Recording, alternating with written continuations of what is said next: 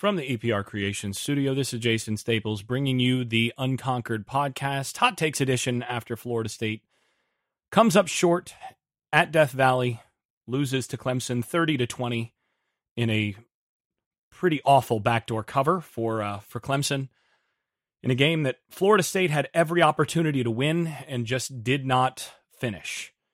That really is the theme sort of here in my immediate thoughts. And I mean, I'm recording less than 5 minutes after the game ended, so this is pretty raw in terms of my own thoughts. I usually take a little bit longer to put together a few immediate notes and take a look at the stat sheet before recording, but I have to go and cover another game, and I've got to travel to do that very quickly. So this is going to be very quick, a quicker than usual Hot Takes edition. But all in all, I mean, to me, the theme here is that Florida State just didn't quite finish in this game on multiple plays and in multiple situations where this is a team that's gotten a lot better and they've grown significantly, and they went toe-to-toe with Clemson. And granted, that's not a great Clemson team. I mean, they're 5-3 for a reason. But again, if I'd told any Florida State fan at the beginning of the season that Florida State would have an opportunity, would have the ball with a chance to win the game on multiple opportunities late in the fourth quarter against Clemson, everybody would have taken that. You know, okay, you're going to be down 4 late in the fourth quarter, going to have the ball twice with an opportunity to go down and score. Will you take that? I think every Florida State fan in America, and I think the Florida State coaching staff at the beginning of the year would have taken that gamble compared to what might have happened against Clemson, given the way that this series has gone of late. So all in all, I mean, this is really an interesting game in a lot of respects. It was a game of two halves where the two offenses really played better in the first half. I mean, you think about this, that game was 17-13 in the first half, and then 24-20 with 30 seconds left in the game. So basically, you had 14 points total scored in the second half as the two defenses really locked down.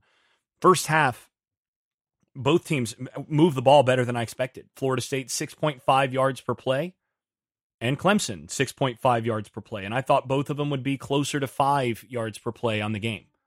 And it turns out that's exactly where they wound up at the end of the game. And in the final statistics, you look at this, Florida State, 4.4 yards per play. They're actually at 5.3 before that final drive, which all the laterals and everything, and that came out to a big negative play with the fumble recovery for a touchdown and all of that. So that ends up going down as a big loss. You don't factor that huge loss on a desperation play at the end of the game. Florida State, 5.3 yards per play, and Clemson, 5.1 yards per play on the game. Right in the zone that you expected. Clemson was at 5.3 prior to their final drive, where they just ran the ball 3 times to try to run clock. So 5.4 yards per play to 5.3 yards per play. That's right in the line of expectation of what, you know, basically I expected and lots of people expected coming into this game in terms of the overall level of success of these two teams. I'm just a little bit surprised by how it was all concentrated in the first half. I mean, you look at the first half numbers, like I said, 6.5 yards per play, 17 points for Clemson, 13 for Florida State, several big plays. In the second half, Florida State, and again, this is skewed by that final play, 2.7 yards per play, and Clemson, 3.6 yards per play. So, I mean, look, that's what it was. It was a game that got ugly as the two defenses figured out what the offense was doing, and, well, that was that. And, you know, on a few other things, just in terms of situations in this game, going back through it, I agreed with the decision to go for it on fourth and a long one from their own 49. This is a situation where, look, I'm with Herm Edwards. You play to win the game, and you're going to have to stop their offense anyway.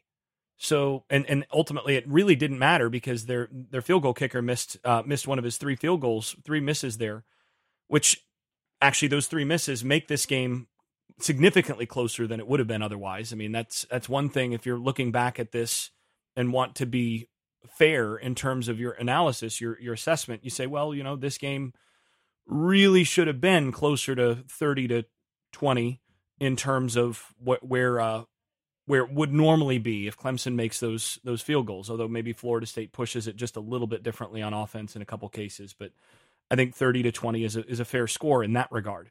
But again, I think you play to win there. That was not a bad play call either. I mean, I know some people were upset with it, but that's a read call. And in my view, Travis, it was a bit muddy, but I thought he made the wrong read. He probably should have pulled it there.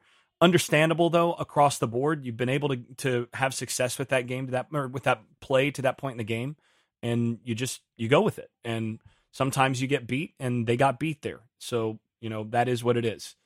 There were a number of key situations in the second half that really ultimately decided this game, in my opinion. You had the forced fumble, the first forced fumble on the wide receiver screen where Uiagalelei hung his wide receiver out to dry, and Florida State took advantage and forced the fumble.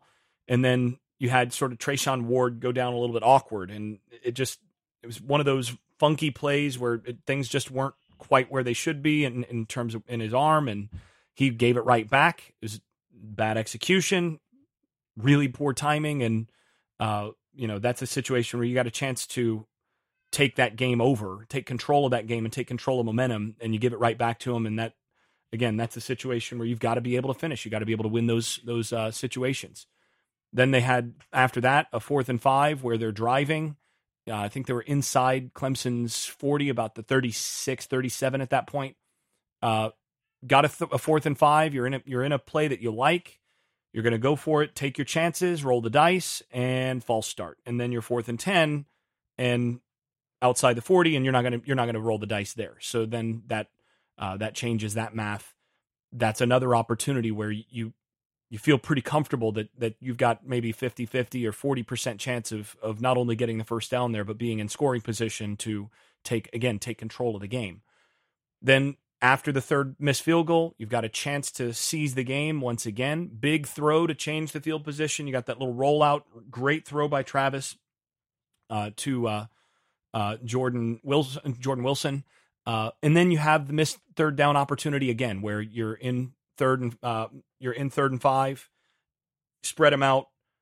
Travis misses the throw just a little bit, but hits the receiver's hands. Helton can't hold on to it, and there you go. I mean, those are plays that if you're going to win this type of game against this type of team, even though, again, they're not what they've been the last few years, there's still a ton of talent on that team. If you're going to beat those teams, those are the plays you have to make.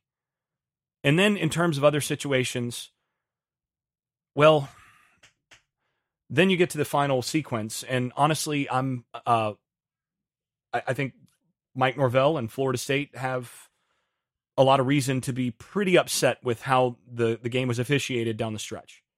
The unsportsmanlike conduct call on Jermaine Johnson when he got into the end zone and exuberantly tossed the ball in the air, that's not a premeditated taunting situation or showboating thing. That's a guy who just made a game-changing play in a hostile environment, who is absolutely exuberant, and you should be allowed to celebrate in this game. That to me, a 15-yard penalty on that then gives them the ball 15 yards further, based on where they got the ball, is actually, and it turned out to be about a 12-yard penalty.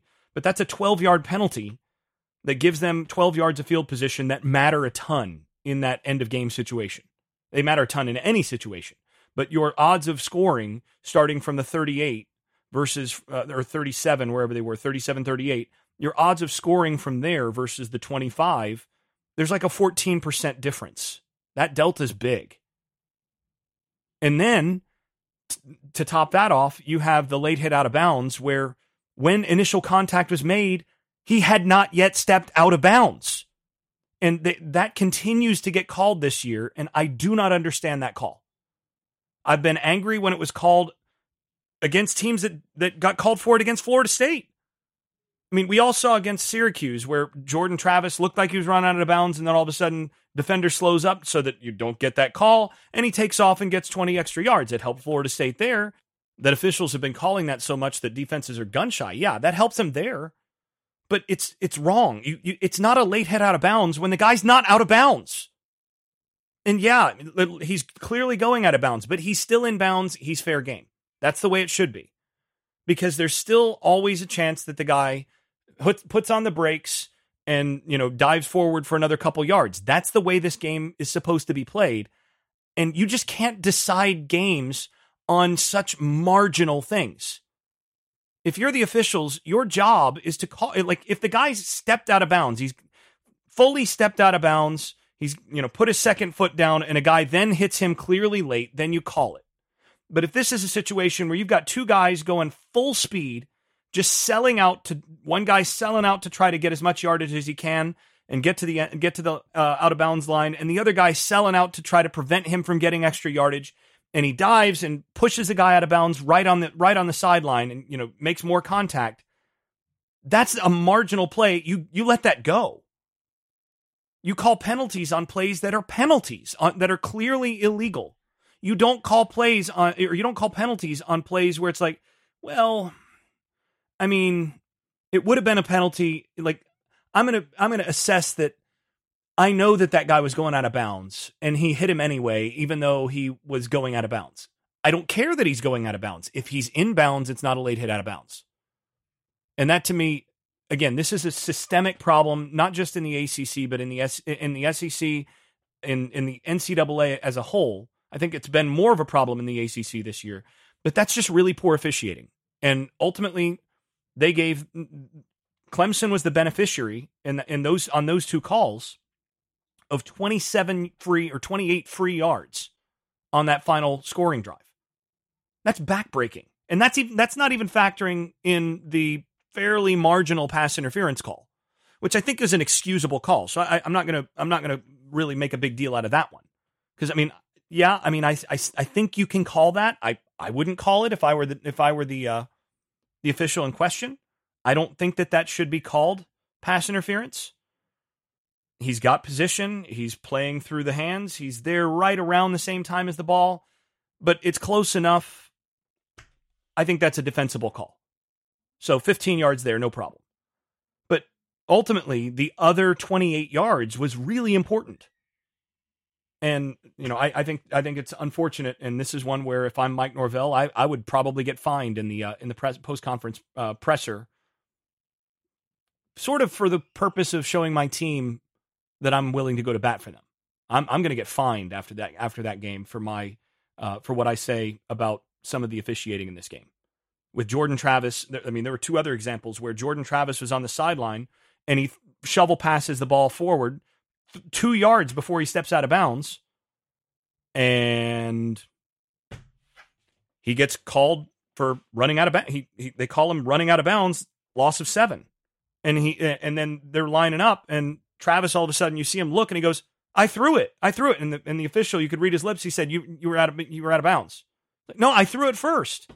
And then Norvell and the coaching staff had already called their play based on 3rd and 10. And then all of a sudden they notice they're lined up at 17, and you see Norvell on the sideline going, whoa, he threw it. And he said, no, coach, he was out of bounds before. He stepped out of bounds beforehand. And then Norvell tries to go over and call timeout because they're about to run out of time before the play, and they don't like what they've got called in that situation for 3rd and 17. And they don't get the timeout. Ball gets snapped, and then it's a strip, and they're very fortunate that they didn't turn it over there. So, to me, that's another inexcusable one. He was 2 yards in bounds when he threw it, and none of the officials noticed. And then there was another one along the sideline, the same sideline, the Clemson sideline, which again, if there's a sideline, you're not going to get a call. It's on that side, but you're supposed to still call it fair. You're supposed to still make proper calls over there. He run along the sideline, holds the ball out in front of him, which gives you an extra 1.5 yards or so. Holds the ball out in front of him before he runs out of bounds, and the official marks the ball where he stepped rather than where he was holding the ball because he just didn't pay attention to the fact that he was holding out of bounds, that he was holding it in front of him. So it was a poorly officiated game, and I don't think this was a game where the officials outright helped Clemson, but I do think that in the way that the calls shaped out, and shook out, that is, in the way that the calls shaped up and shook out, I think it ultimately, down the stretch, there were a number of calls that ultimately did benefit Clemson and benefit the home team there. So, I think it's worth bringing up. I don't think that's why Florida State lost the game. Worth bringing up, not why Florida State lost the game. If you're Mike Norvell, one of the things you're really happy about in this game is that you competed on every play. You feel like your guys were able to go toe-to-toe with Clemson. You feel like you can, again, point to recruits and say, look, we are this close to beating the team that has been the top team in our conference and has been in the college football playoff and has been winning national championships most recently. We're this close. It would have helped a whole lot more if you're able to win that game, but you feel pretty good about your overall showing. You competed on every play. You just didn't finish. And, that is what it is. That's the game. And, one other thing that stands out to me on this is, speaking of not finishing, I look at Travis Jay at corner, yet again beat on a jump ball where he's in position, he's on the guy's hip, and just doesn't finish, does not fight enough. And that's the thing that I think is most frustrating about watching Travis Jay right now, is he simply is not fighting enough. You don't see the fight in him when it becomes a one-on-one situation, where you just don't see the dog in Travis Jay, where there's a pride factor of, I am going to let this guy beat me. I'm going to interfere with him if it comes down to it, but I ain't letting this guy beat me. And over again, he's kind of playing the technique, but he looks like he's just slightly going through the motions instead of doing that, instead of adding that little bit of extra effort that's required to finish and win those reps. And that's cost him games. I think that's a guy, honestly, I still say they really ought to consider moving him to offense for next year, because I think he's better with the ball in his hand, and you're less likely, I think, to see some of those effort factors, the finishing problem on the offensive side with the ball in his hands, than you are on the defensive side. So, other things in this game, Florida State, again, it's kind of skewed. You can't really go because of that last play, which really skews the rushing numbers. If you look at the overall rushing numbers with that last play included, you wind up with Florida State at 2.0 yards per play, yards per rush. I don't think that's quite what it was, in terms of representing what was there in the game. You look at their rush average, 3.1 in the first half, through the third quarter, 2.6. And then you've got the 0.2 in the fourth quarter because of that final play. But ultimately, if you want to look at why Florida State ultimately lost this game, it's because they just could not run the ball consistently enough against the Venables defense that was set to basically that was dead set to not let them run the football. So you look at 111 yards gained, that 43 yards lost, most of those yards, so I think about 30 of those were on the final play. So roughly, 100 yards rushing on 34 carries. So, roughly 3 yards a carry on the game. That's not good enough, and that's why you lost the game. I mean, that's pretty simple. Great scheme at different points. I thought there was some wizardry going on in that first red zone trip. You could see that they were going to maximize every trip they got down there. They scored their one touchdown in the red zone, and then they got a shot play up the sideline to Toafili, who did a phenomenal job in terms of the run and roll, 2-point wave, mat drills type thing to score there along with some balance. But again, not enough. They missed the other big shot play ultimately that they needed to hit in order to win this game. And when he missed it, I think Travis knew, like, man, that was a big one. There was one where edge rusher was able to bother him just enough to hurry the throw, and then they got the deep post in the matchup that they wanted against a safety and a backer, and Travis just overthrew Keyshawn Helton. And that's the other play. When that one hit the turf, I was thinking, that might have been it. That might have been the game, because they really needed to hit, I thought, 2 big shot plays to win this game. They got one shot play. They weren't able to connect on the other one. I think that ultimately ends up being really the difference in the game, is just not being able to run the ball consistently enough. Jashaun Corbin, 9 carries, 31 yards, 3.4 per carry. Trayshawn Ward, 5 carries for 21 yards, 4.2 per carry. And of course that fumble. Travis, minus 4 yards per carry, or minus 4 yards on the day after the last fumble gets credited to him, and along with the 30 negative yards on that. So, not enough rushing yards. They didn't hit on the big play, the other big play, the other shot that they needed in this game. And Clemson just ultimately made a couple more plays, enabling them to win the game.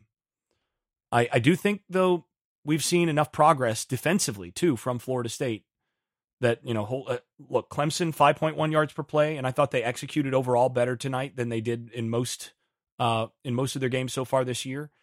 But holding them to 5.1 yards per play and 23 total or 24 total points, that's in the range of kind of what I expected for this defense. And I think it represents still a step forward overall. Just got to carry forward, build on that, win the next week, and still got a shot to make a bowl. Although Miami is starting to look pretty scary moving forward, so we'll see how this goes. But I think, again, this team is still capable of beating anybody on their schedule, still in a position to really give a bowl game a run for its money, even though each game that goes by, that's slightly less likely. But really close. I mean, this was what I thought it would be. I mean, I had it Florida State 23-20 with it basically a coin flip game, and this was essentially a coin flip game as it turned out, largely due to some missed field goals and everything else, but it was a coin flip game. And if you're Florida State, you'll take a coin flip game against a team that has recruited better than you and has developed better than you for a while every time, and you just hope it comes up on your side of the coin more often than it has. But this is progress. They're making strides. Coin flip game, had multiple opportunities to win it. Just got to finish. The Unconquered Podcast is brought to you by EPR Creations, Louis Marquez of Keller Williams Realty in Jacksonville, Florida, ShenRealEstate.com in Chapel Hill, North Carolina, Garage Makeovers of Palm Beach and Broward County, and the Unconquered Podcast shop at unconqueredpodcast.com, which features stickers, magnets, and other Seminole gear. Thanks also to those supporters over at Patreon, where I post video analysis and field questions for the podcast from supporters. I'm especially grateful to those above the dynasty level, that is Andrew Garrett, Brian Leininger, Jonathan Kennedy, Lee Caswell, Travis Smith, Tyler Kashishki, Vince Calandra, and Bert Bertoldi. If you've been enjoying this podcast, please leave a 5-star rating over at Apple Podcasts or wherever you listen to podcasts. Post us on social media and tell a friend. This has been the Unconquered Podcast. I'm your host, Jason Staples. Thanks for listening. I made this.